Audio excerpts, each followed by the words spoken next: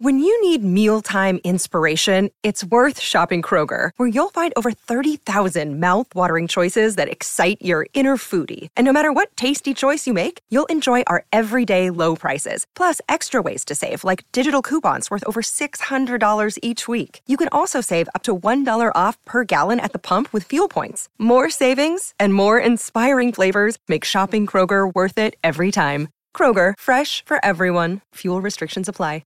This episode was sponsored by Girls Can Crate, a subscription box inspiring girls to believe that they can be and do anything. Real women make the best heroes, and every month they deliver them to your front door.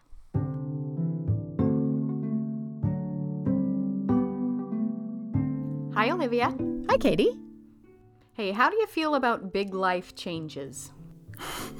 Some people experience mammoth change in their lives. Yeah. And other people, stasis. You know, their lives hardly change at all.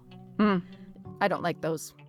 Oh, you don't like non-change.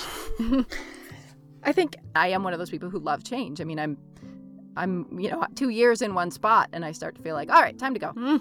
But I think, massive change can be hopeful or it can be terrifying. But staying stuck can also be those things. Humans are famously afraid of change, that we don't like change. We don't like, new things happening. But But we also dream up possibilities. Right, and that's what I was going to say. I don't think that's true. I think as many of us are terrified of stasis as of change. I mean, there have been many times in my life when the worst possible thing that could have happened to me was you have to stay here forever. And that would have been so much worse. Well, the woman I'm going to tell you about today, I think might agree with you. Oh, cool. How Ju's life changed dramatically in an incredible twist of fate. She was born in southern China in 1910. And 1910 was a big year. Last time, we talked about Wu Zhao, the Chinese emperor, 1,300 years ago. Yeah. Then, fast forward Chinese history to 1910, and we see the last emperor ousted in a dramatic coup. So 1910 is a huge turning point in Chinese history, and today we're going to zoom in on the daughter of a butcher in southern China, whose life is going to be completely transformed by this change. Whoa. But it wasn't just the Chinese political world that affected her. In fact, our story really begins 4 years before her birth, clear on the other side of the Pacific Ocean. Wow. Because what happened there in 1906 changed her destiny forever. The San Andreas Fault ruptured over a distance of 300 miles. Oh. The earth shook from Oregon to Los Angeles and as far inland as Nevada. Wow. They didn't have the Richter scale yet, but modern geologists estimate that it was maybe as high as an 8.3. One of the worst natural disasters in American history. A newspaper sent Jack London to report an eyewitness account, read here by Elaine Hamby for LibriVox.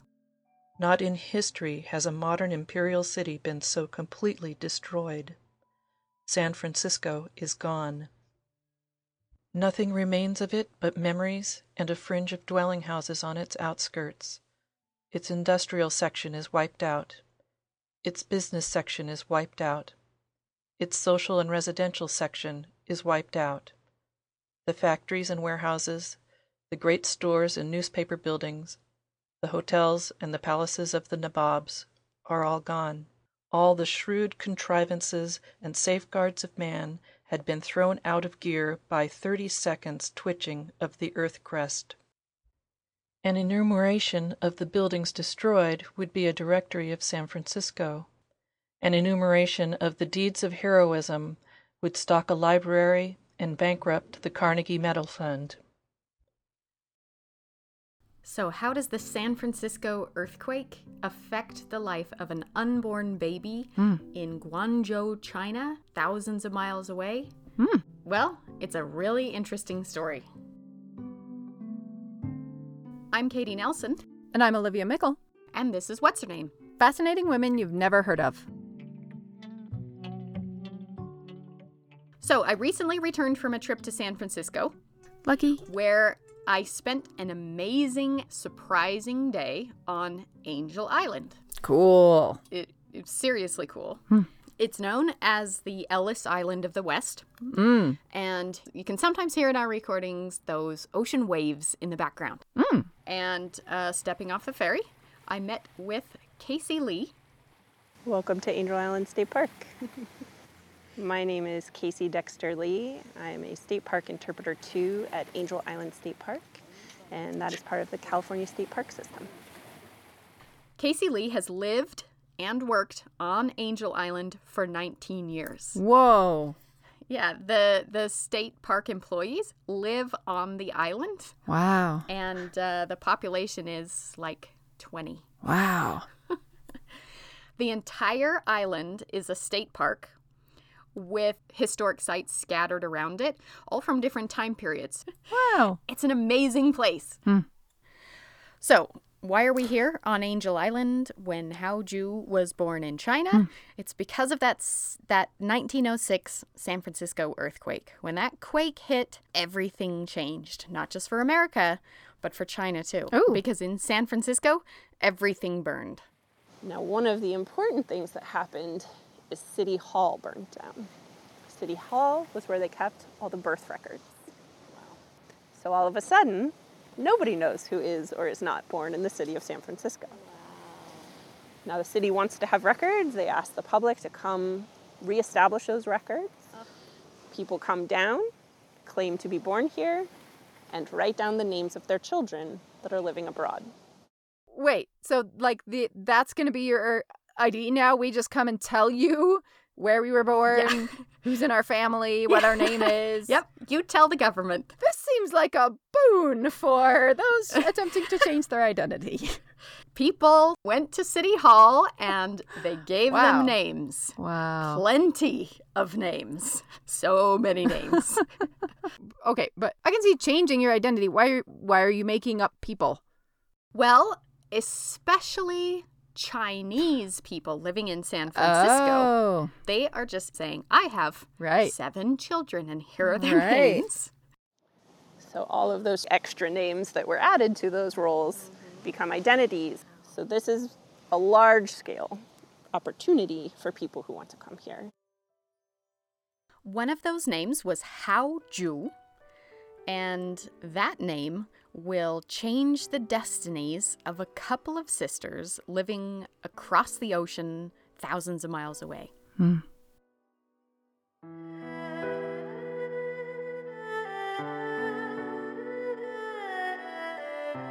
Hao Ju wasn't born Hao Ju. She was born Lam Wan Hoi. And she was never supposed to come to America in 1928. If you know Chinese history, then when you hear she came from southern China in 1928, you go, yikes. Get out, get out, get out. Get out, exactly. In that year, China was imploding in a brutal civil war. Yeah. Remember, the emperor had been ousted in 1910, but for 17 years, things had just gone from bad to worse, fighting over the future of China. No more emperors in China. We will rule ourselves. But how are we going to rule ourselves? Yeah. China fell into 2 main camps. Those who believed in kind of swinging the pendulum radically in the other direction, going from the gross inequality of the empire to the extreme theoretical equality of communism. And then there were those who thought a nationalist middle road kind of approach was better, which appeared a lot like the wealthy people were just going to take over. So, communists versus nationalists. Right. The tension had been building for well over a decade, and in 1926 and 1927, the nationalists moved to wipe out the communists once and for all. Their leader, or one of their leaders, Chiang Kai-shek, issued secret orders for the removal of all suspected communists in southern China. More than 10,000 suspected communists were arrested or went missing or were publicly beheaded. So for 3 years, this civil war is raging across southern China. Pure chaos. 300,000 people died. It was a bloodbath. Entire families were killed. Girls were kidnapped and sold into prostitution. And here is where the story of our sisters really begins. 2 desperate parents said to themselves, "We have to get our daughters out of here." And they knew someone back in San Francisco who had written Haoju on their papers at San Francisco City Hall, the name of a daughter that they didn't actually have. So these parents in China thought, well, we can at least save one of them. We'll send the oldest. Unfortunately, after her family had bought her paper identity, Lam Won-hoi's sister was kidnapped for ransom. And because she was kidnapped, she wasn't able to travel. And so the family said, well, we have another daughter. She is going to take her sister's place. And so it was the younger sister who became Haoju instead. Oh. I know, it's so bonkers.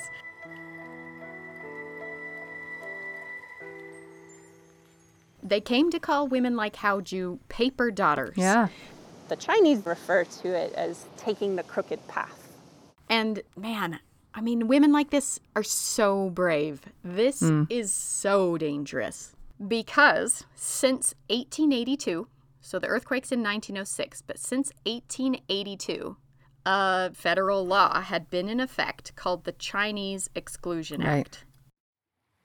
It's hard to begin because the story of Chinese exclusion is really a result of people not welcoming Chinese immigrants. Laws started being passed fairly early on that limited the ability of Chinese immigrants to do things other people could. So there were laws passed to stop Chinese people from owning property, from attending public school, from testifying in court against Caucasian people. But in 1882, it comes to a peak with a federal law called the Chinese Exclusion Act. And the title is pretty straightforward. The intent was to keep Chinese people from coming to America. After the Civil War, there was an economic downturn, not surprising considering the toll that war took on the country.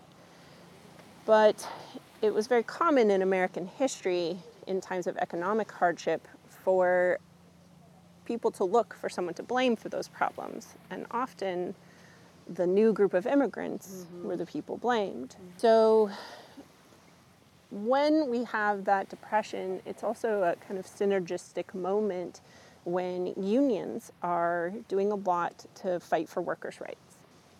Now, unfortunately, the unions were not terribly inclusive. So they mainly were Caucasian men that were members of unions.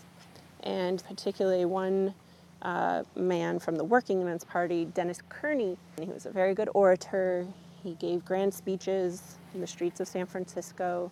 And this kind of slogan he came up with was, "The Chinese must go."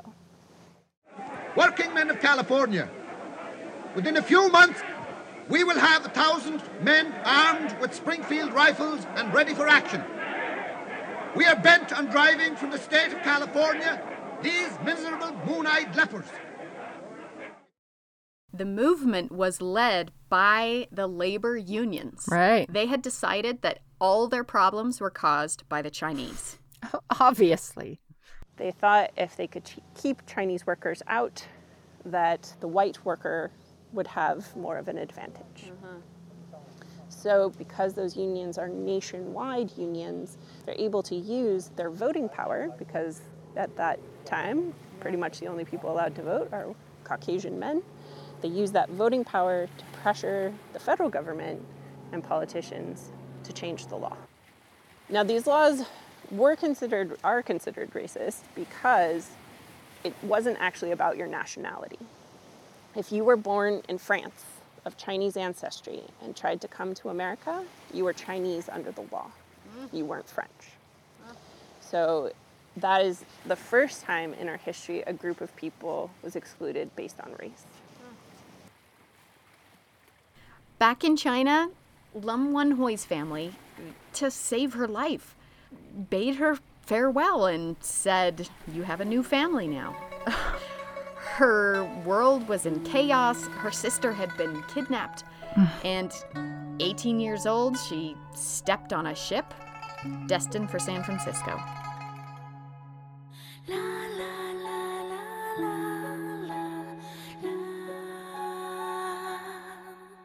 Lum Wanhui becomes Hao Ju, the daughter of a merchant. She comes with her paper family.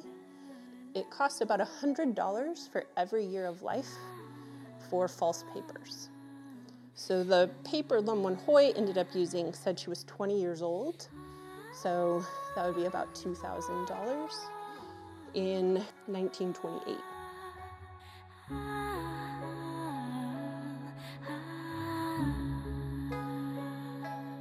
Depending on the year they're coming, could take anywhere from 3 weeks to 10 days as we get closer to 1940.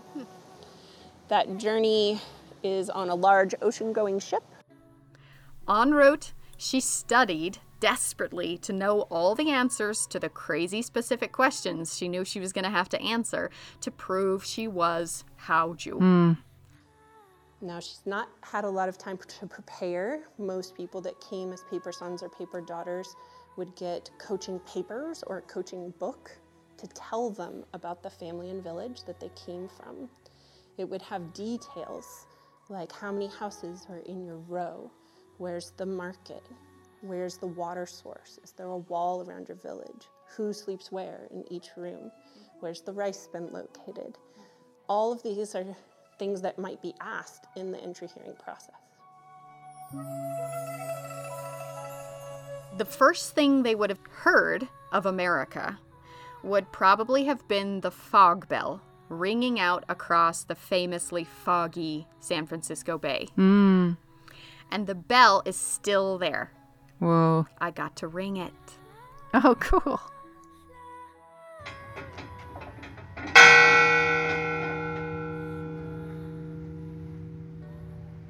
That ship, when it arrives in San Francisco, comes through the Golden Gate. Smaller boats from the Immigration Service, the Quarantine Service, and Customs would greet those boats and determine who would have to come here to Angel Island. Class was a big issue. If you were traveling in first class, it wasn't very likely you would even be sent to Angel Island. They would often do those inspections aboard the ship and allow first class passengers to go directly to San Francisco, even if they're Chinese.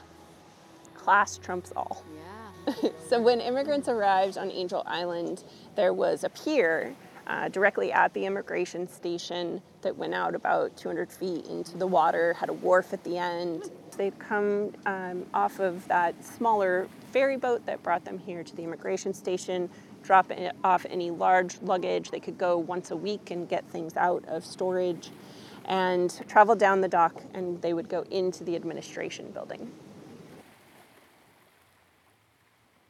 I can't imagine how she felt. She steps off the boat.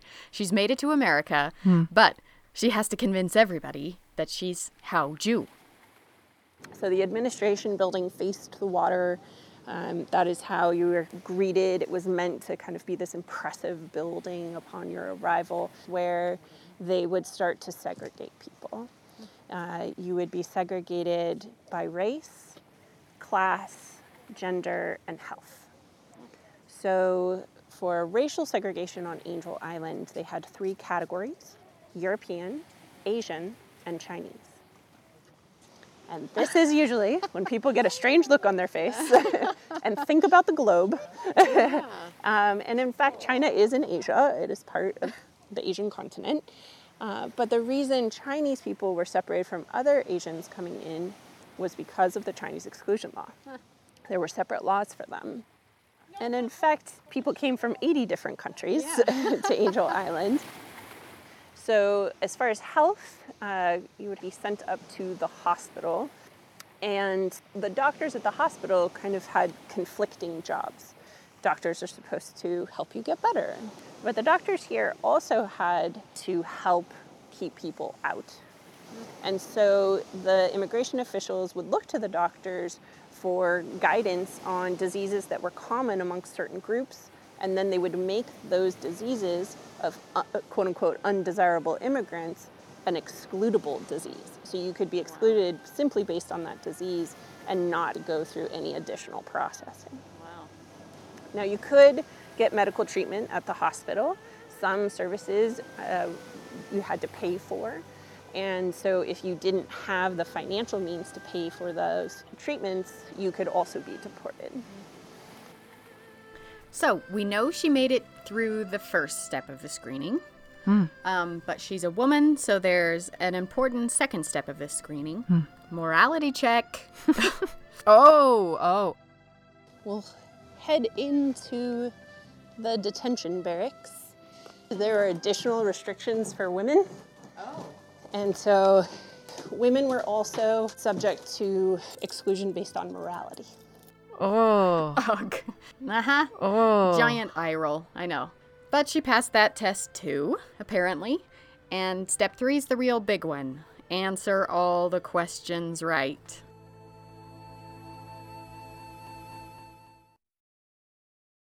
And now let's pause for a word from our sponsor. Girls Can Crate is an awesome subscription box that introduces girls age 5 to 10 to real, fearless women who made the world better. Every crate features an inspiring woman, a 28-page activity book, plus everything you would need to complete 2 or 3 hands-on STEAM activities and more. And if you're on a budget, they have mini crates too. Real women make the best heroes, and every month, Girls Can Crate delivers them. For What's Her Name podcast listeners, we have a special discount code for you. You'll get 20% off your first month's crate, any subscription that you order. Girls Can Crate, CRATE.com. And use the code HERNAME to get 20% off.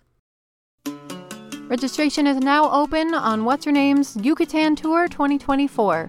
Join us in Mexico as we walk in the footsteps of Zazil Ha, learn traditional Mayan cooking, tour Mayan ruins, snorkel with sea turtles, and so many more off-the-beaten-track adventures with our wonderful little band of kindred spirits. Spots are going fast, so sign up now on our website at whatsyournamepodcast.com. We can't wait to see you there. So immigrants were questioned, particularly those coming from China, to try to establish true relationships between relatives. They did this by doing separate interviews with family members and comparing their answers. If answers match, that's the truth. If they don't, the immigrant is lying. Let's do it. I have some questions here from actual transcripts. Oh, cool. Let's see if we could convince him that we are sisters. Okay. Okay, so your answers have to match my answers. And if they don't, we are liars. Uh-oh. So what I've done is pre-record my answers to these questions, and I will now present these questions to you, and we will see if your answers match mine. Oh, man. Okay, this is stressful. Okay, so these questions have to do with our childhood home. Okay. Question number 1. What direction did our doorway face? Oh, crap. I don't know that about my house now. Okay, well, mountains. East. Yeah. Okay, let's see what I said. Our doorway faced east. Good job. So far, so good. Question number 2. On what side of the room did you sleep? Oh. East side most of the time, I think. I don't remember. Nice. Let's see what I said. She slept on the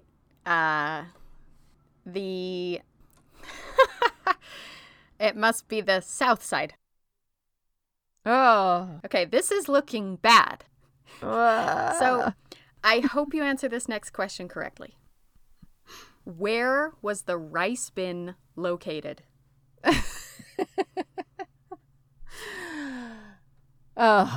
In the pantry. Okay, let's see what I said. The rice was in the pantry. Yay! All right, next question. What is the name and age of your sister's husband's oldest sibling? I know one of your husband's siblings' names. This is outrageous. You're a liar. I think she's older than he is. It's over. It's over. You failed. That's the worst. That's not fair. Those are real questions. And if it were us, real sisters, we obviously would not pass. So the burden was really on the immigrant to prove that they were who they said they were. And if you were able to pass, for Chinese immigrants, that was about 50%, then you would be allowed to enter the United States. For the other 50%, you had the option to appeal. And most Chinese immigrants did use the appeal system. So in the end, for Chinese immigrants, less than 10% are ultimately deported. But while you went through that process, you had to stay here. So it's a really interesting kind of phenomenon that these people that struggled so much to enter the country, there's a lot of documentation about their immigration experience. Wow. Versus families that had an easier time entering the country, you might only find their name in a ledger from the ship. No additional information.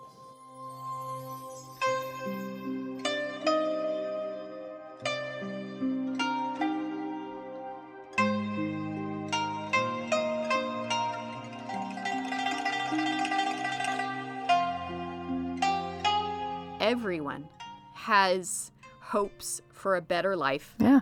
I think every single human, you could stop them and say, what would make your life better? Yeah. They could instantly produce something, small or big. Yeah.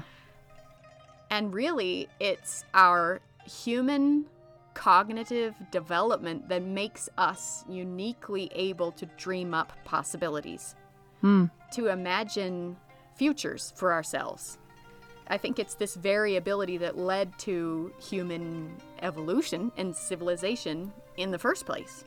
And if you lived in a war-torn country of horrific proportions, can you imagine what you would do? Would you let your parents send you across the ocean to a new world? Yeah, I mean, if the, especially, you know, knowing what I know about this place and time and history, you do not have a lot of options. I mean, your day-to-day life is so incredibly dangerous that I really think it's not even a choice. I mean, your choice is go do this crazy thing and hope you get through, or probably die. Yeah. And it would involve leaving your family behind forever. Which, especially in China, is that's the whole base of everything about you. Your family is, I don't think we can even understand. Yeah. But you are, it's like losing everything about your identity. And then just landing in San Francisco and putting on a different mask.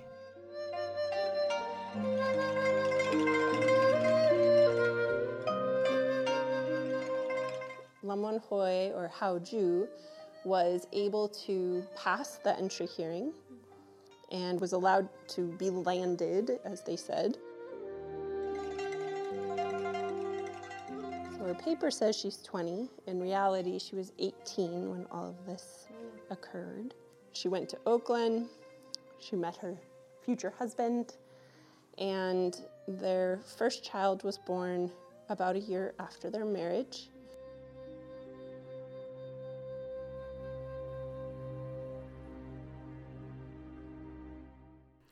And after all that, I wouldn't call it a warm welcome that awaited them in San Francisco. Yeah.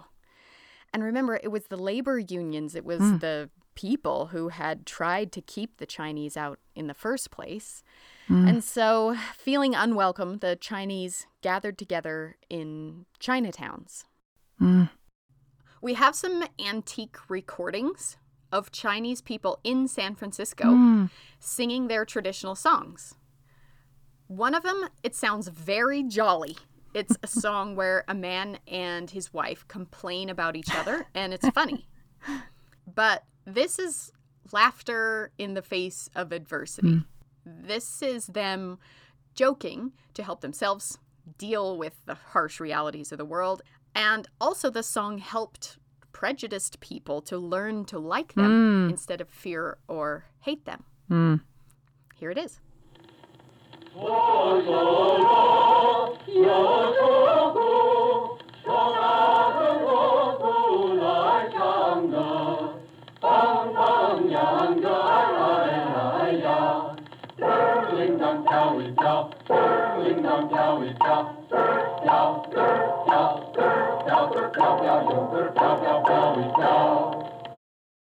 And we have some other songs about Chinese people, but not by Chinese people, from the early 1900s. The songs highlight for me how there were lots of different stereotypes and, you know, different flavors of prejudice back then.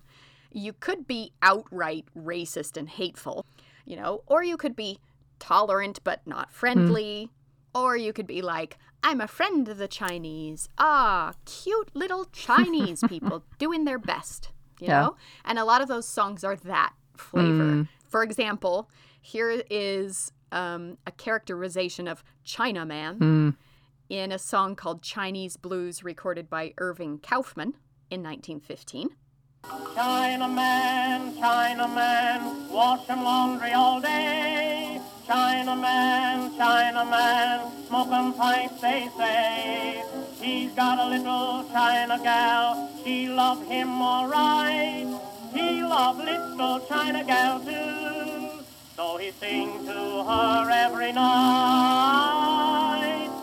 Song Fang Lu, Song Fang Lu, listen to those Chinese blues. Honey gal, I'm crying to you. Won't you open that door and let me in? Chinaman, cries baby, won't you let me in? Chinaman feels his habit coming on again.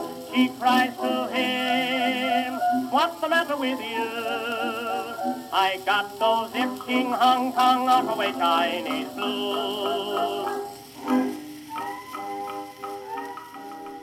Their own street music, of which we have a couple of recordings, it sounds much less tidy, much more chaotic.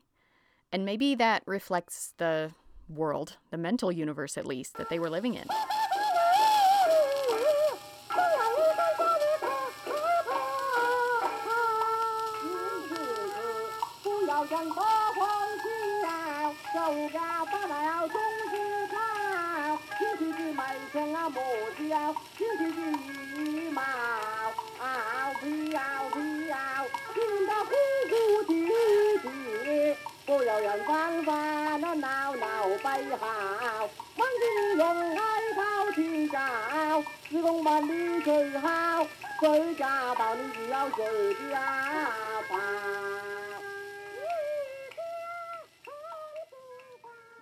She continued to call her paper sisters sisters for the rest of her life. She was very grateful to the family that helped her have the opportunity to come to the United States. But often people ask about her true sister and what happened to her back in China.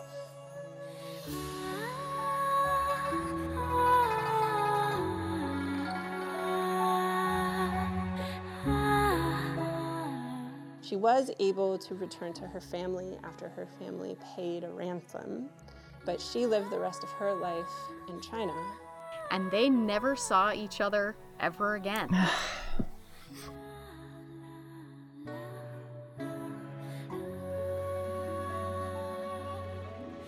There's a Stephen Sondheim line, careful the wish you make, wishes come true.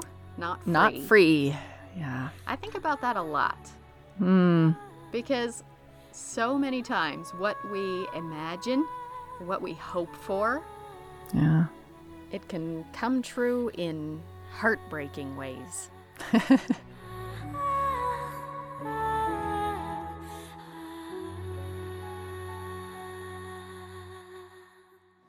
Now, the detention barracks is a museum space today, and part of the reason that building still stands is because some of the people who stayed here wrote and carved into the wooden walls. And a lot of that writing is actually in the form of poetry. Those who were detained at the immigration station stayed for weeks or months, in some cases years, and reality did not align with the hopes they had clung to for this new free world. They wrote their stories into the very walls of the building. And this is the most amazing thing about the immigration station, I think. You can see the writing. So this is a spot that you can see some of the layers of paint. The writing on the walls was considered graffiti. And so the immigration officials painted over it. And so there's about 7 layers of paint on the walls. Some of the poems are written in ink or pencil, but the ones we can see today are carved into the walls. So the poems have lots of different themes. Some of them are frustrated, angry, sad, lonely. Some are more hopeful. There's poems about all the different things that happened as far as the long journey, the bad food in the dining hall, the waiting. There's even poems about the poems. But this is a really beautiful one that I think really shows the mood. 夜靜微聞風潮聲，形影相情見景榮。雲霧潺潺也暗天，松聲唧唧月微明。悲苦相連天相顯，受人獨坐倚窗邊。 And then the English translation, there is a title to this poem, Random Thoughts Deep at Night. In the quiet of night, I heard faintly the whistling of wind. The forms and shadows saddened me. Upon seeing the landscape, I composed a poem. The floating clouds, the fog darken the sky. The moon shines faintly as the insects chirp. Grief and bitterness entwined are heaven sent. The sad person sits alone, leaning by a window. Written by Yi of Toisan. The walls tell us a part of the story that government records never could. That one says, 1,000 sorrows and a hatred 10,000-fold burns between my brows. Hoping to step ashore, the American continent is the most difficult of difficulties. The barbarians imprison me in this place. Even a martyr or a hero would change countenance. This is actually one part of it says, there are tens of thousands of poems on these walls. They are all cries of complaint and sadness. Part of what we have to remember is that it is poetry, so it's not necessarily full of facts, but it's full of feelings. Because there are, in fact, not tens of thousands of poems in this building, but when you come in, it kind of feels that way. The walls are just covered in writing, and you can kind of envision that when you hear that poem. I took a lot of pictures of the walls and of the whole site. I mean, it really was amazing. It's kind of a haunting place. So well presented and so well preserved. There's one more poem I'd like to read. For a year on island, we experienced both the bitter and the sweet. We only part now as I am being deported. I leave words to my fellow villagers that when they land, I expect them to always remember the time they spent here.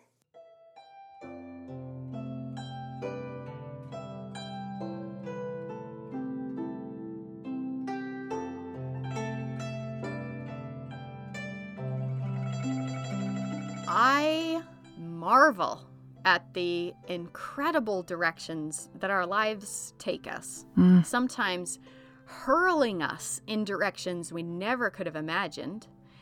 And I think how Haoju must have thought about this for the rest of her life.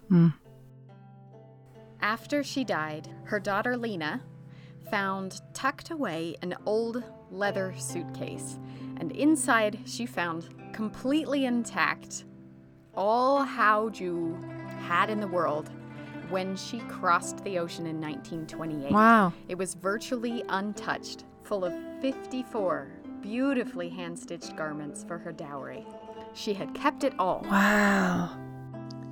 Now this suitcase actually belongs to Haoju. Lena and her family were kind enough to donate some of her clothing and her suitcase to help tell her story.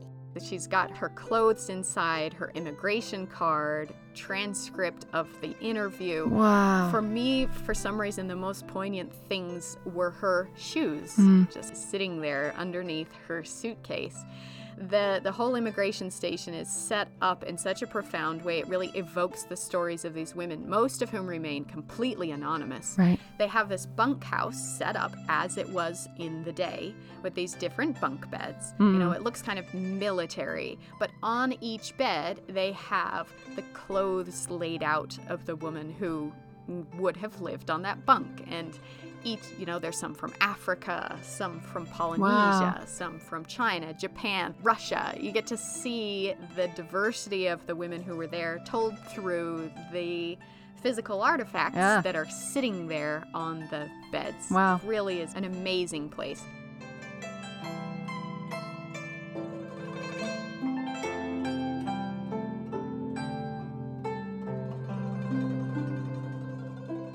Maybe whether it's huge change or not, if you zoom out far enough, you know I'm a fan of zooming out really far. Right. It's the story of these two sisters, but playing out on two very different stages. But zoom out far enough, and the stage is the whole globe, and we're all just part of this vast human saga. This is just one story from one bed, and there were hundreds of thousands of people that came through here. And each of their stories had a twist of fate that led them to being here and changing their family histories and family stories forever.